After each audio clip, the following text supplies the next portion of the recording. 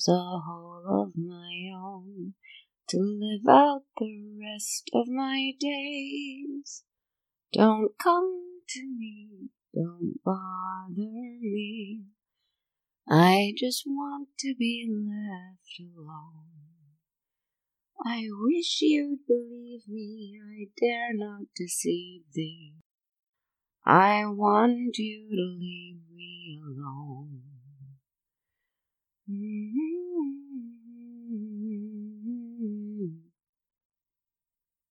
Shh. Wait. You're there, aren't you? I knew it. I'm starting to be able to feel it. To feel when you're there listening. Of course I can feel it. I've been waiting all week for it. Of course I can feel it. Could you feel that I was ready to talk to you? I was just waiting and singing, so at least I had the company of my own voice. I'm glad you caught me singing to myself and not telling myself a story. Somehow that seems worse. I would rather tell you a story. In fact, I think I may just get right to it. There isn't much new that I have to tell you because I'm still here. I'm still in this completely dark, empty place, if we can even call it a place at all. I still can't see, hear, nor feel anything around me. My punishment continues, I suppose. Only the ones who did this to me did not take into account my great and wonderful imagination. It's that very thing that's kept pulling me through the centuries this whole time.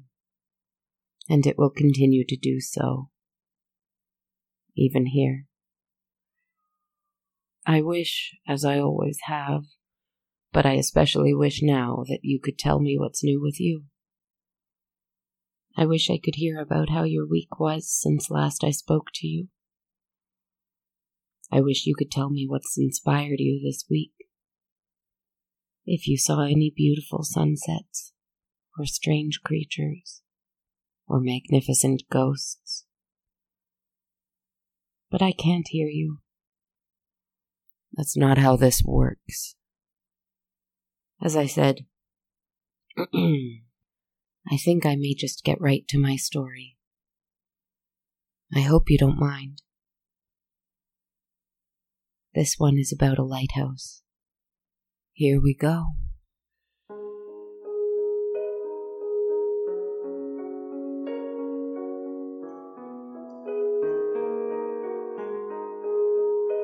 Every morning, just after the sun began to peek over the horizon, a little fishing boat would make its way into the sea.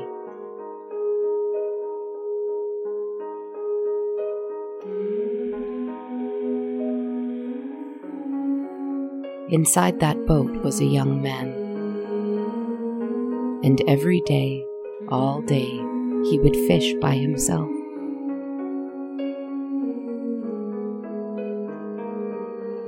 It was not easy. His boat was small, but small as it was, manning the nets, dragging them back into the boat, and steering the ship around the ocean side was grueling work all by himself. It was much easier when his father was there to fish with him, not only for the physical exertion that his day-long work required, for every day he had to travel 2 hours to the market in the afternoon with at least a basket full of fish in order to survive his solitary life. But his work was more difficult now, mostly because he didn't have company or conversation to get him through the day. The water was usually peaceful, and the sky was usually beautiful. But the hours passed by so very slowly all by himself on that seaside that he knew so well.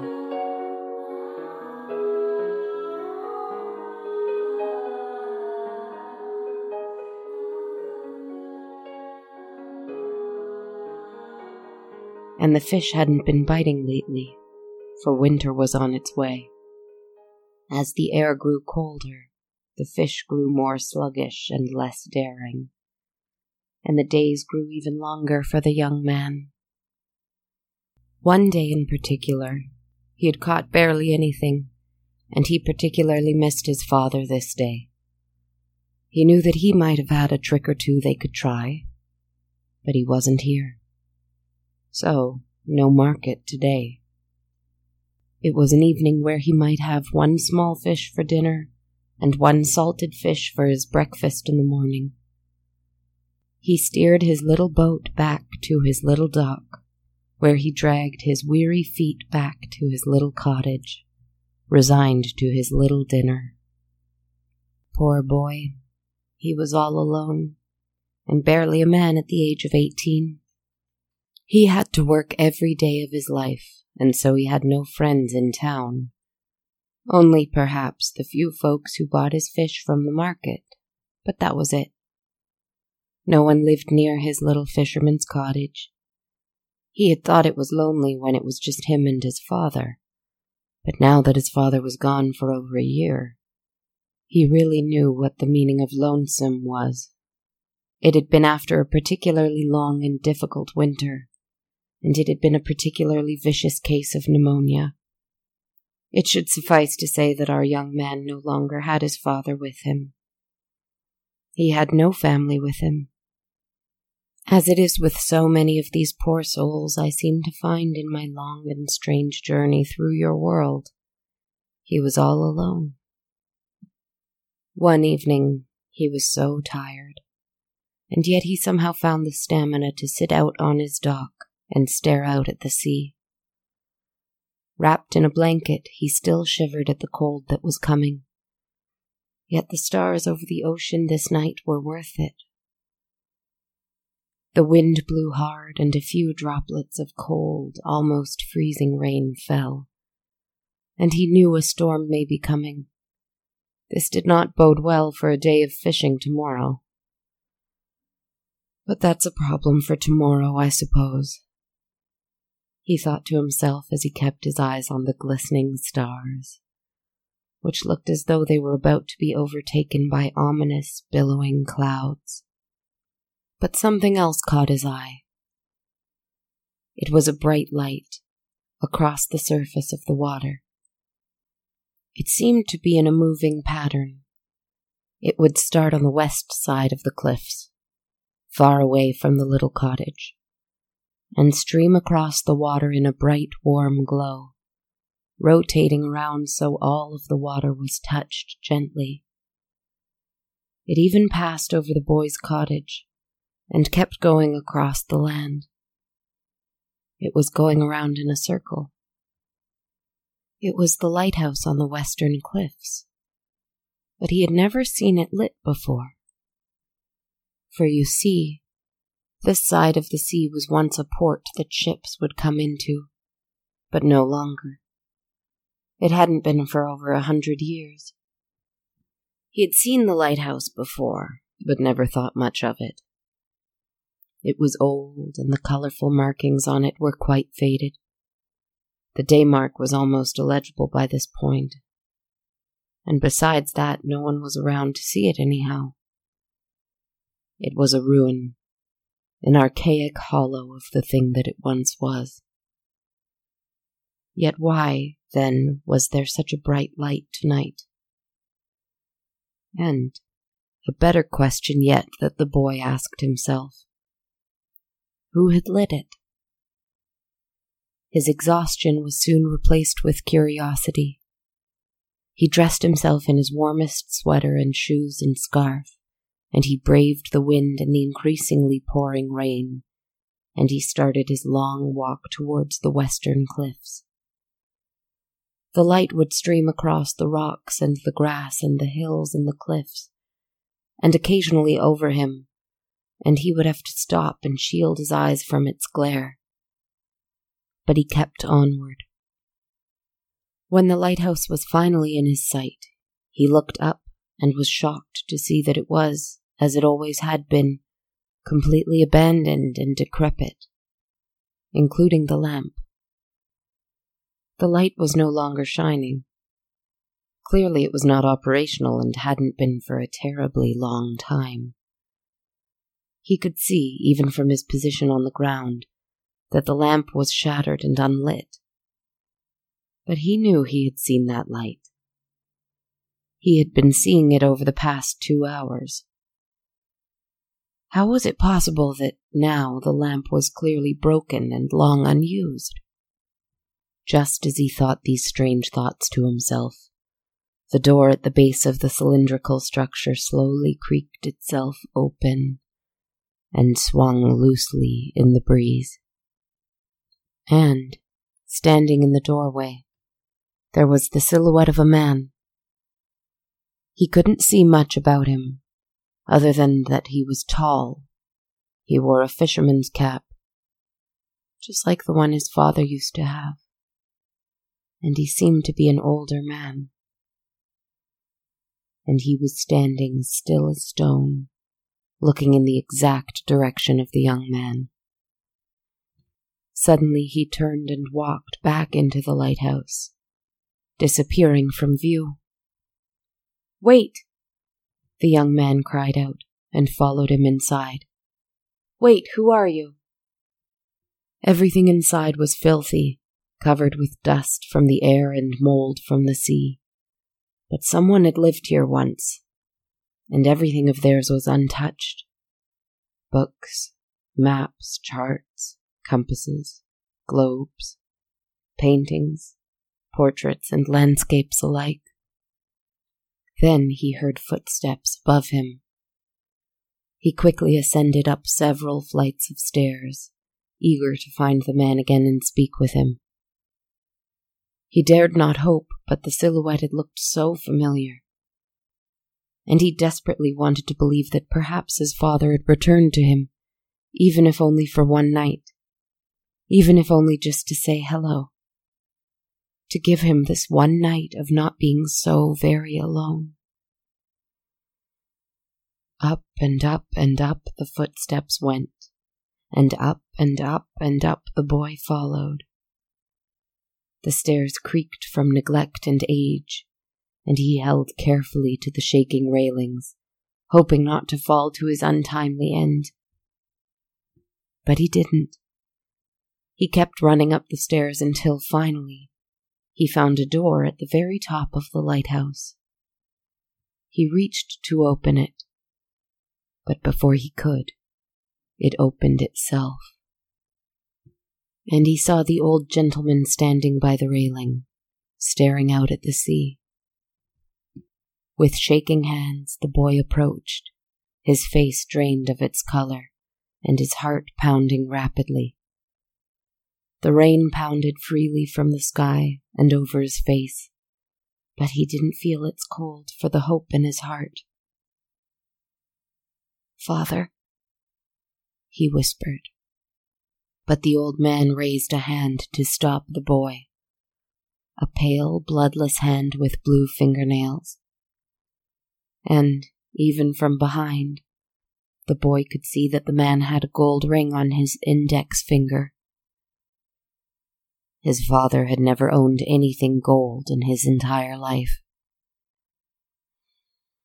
"I have to light it," the man said, his voice seeming to be traveling on the wind, no louder than a breeze. Yet somehow, over the roar of the sea, the boy could hear it right in his ear. "Have to light it. Have to keep watch. Keep watch in the night. Have to light it." The boy looked up at the lamp, and indeed it was shattered. A stain was on the cement beneath it, where what little whale oil from long, long ago had once spilled after the glass had given way. There was no more oil. There was no more light.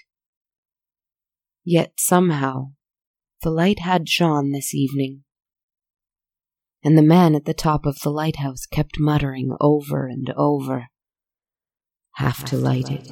Have to show them the way, must show the way."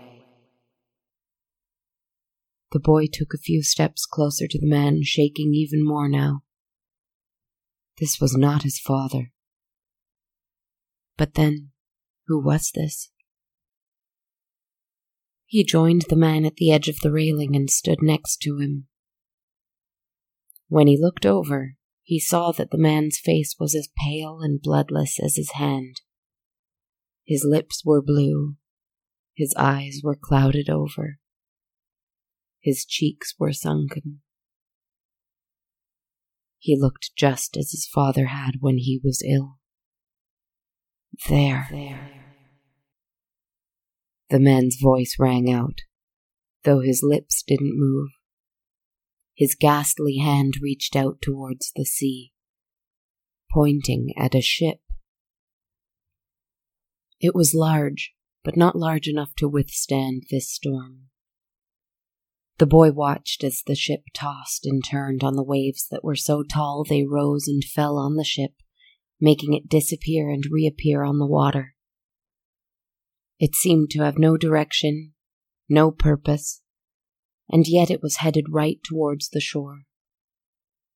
The boy arched his brow, unsure of what on earth a ship could be doing at this time of night, in this place where ships rarely came so close to shore anymore. Besides that, the water was now tumultuous from the storm, and crashed violently against the rocks below. He could see the water sweeping up onto the land, overtaking his little dock in the east. Looking around the railing, he spotted a telescope perched on a stand, overlooking the water, and he went to it. Dusty though the device was, he could easily make out the ship and its crew. He could see that there were a few men on deck, not standing upright, but lying on the wooden floor, water splashing over and across them, and they were flung across the deck loose as rag dolls. There was another man at the helm, his wrists lashed to the wheel, and every other part of him loose and limp, swaying to and fro with the harsh wind and the violent waves. They were all dead. Whether by drowning or by disease, starvation, or something else, who could say by what? The entire crew of this huge ship was dead, and they were being aimlessly tossed by violent water. Not there, get out of there, get them out of there, bring them safe, bring them here. The old phantom beside him kept muttering, though the young man didn't dare look away from the telescope. The ship was hurled angrily against the little dock to the east, shattering its wood in every direction. But this didn't stop it. It slid easily over the shore, wet and slick from the waves. It ran aground, toppled over, and crashed into his cottage. Nothing remained after the collision. The boy stood at the telescope, frozen with shock.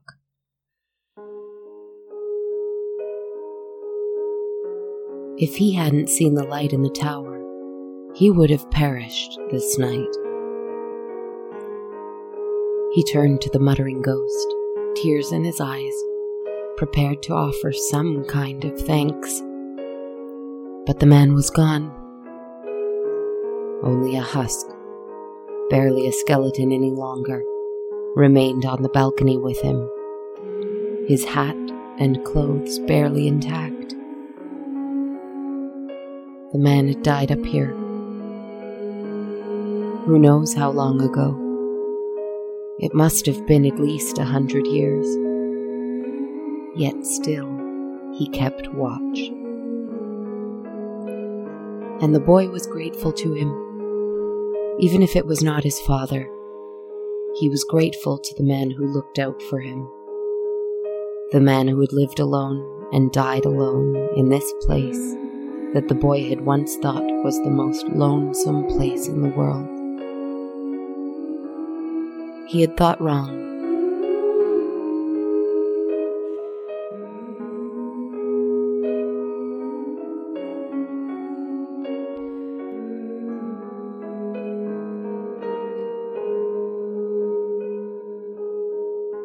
Suffice to say, he buried the lighthouse keeper. He restored the lighthouse.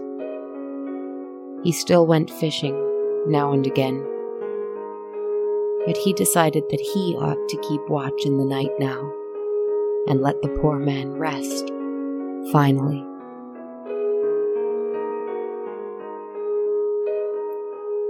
What a beautiful place that was. I have always wanted to live in a lighthouse. I did live by the sea once. Do you remember? I lived on the seaside, on the side of a cliff. I lived by the sea. I remember. What a beautiful place that was.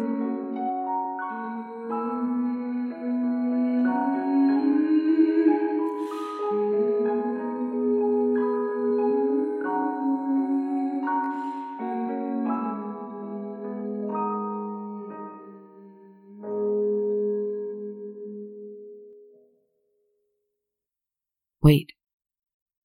Shh. I hear someone coming, I think. No, they can't be. I have to go, my friends. I'm sorry. But I'll find you soon, and we'll speak again soon. Good night.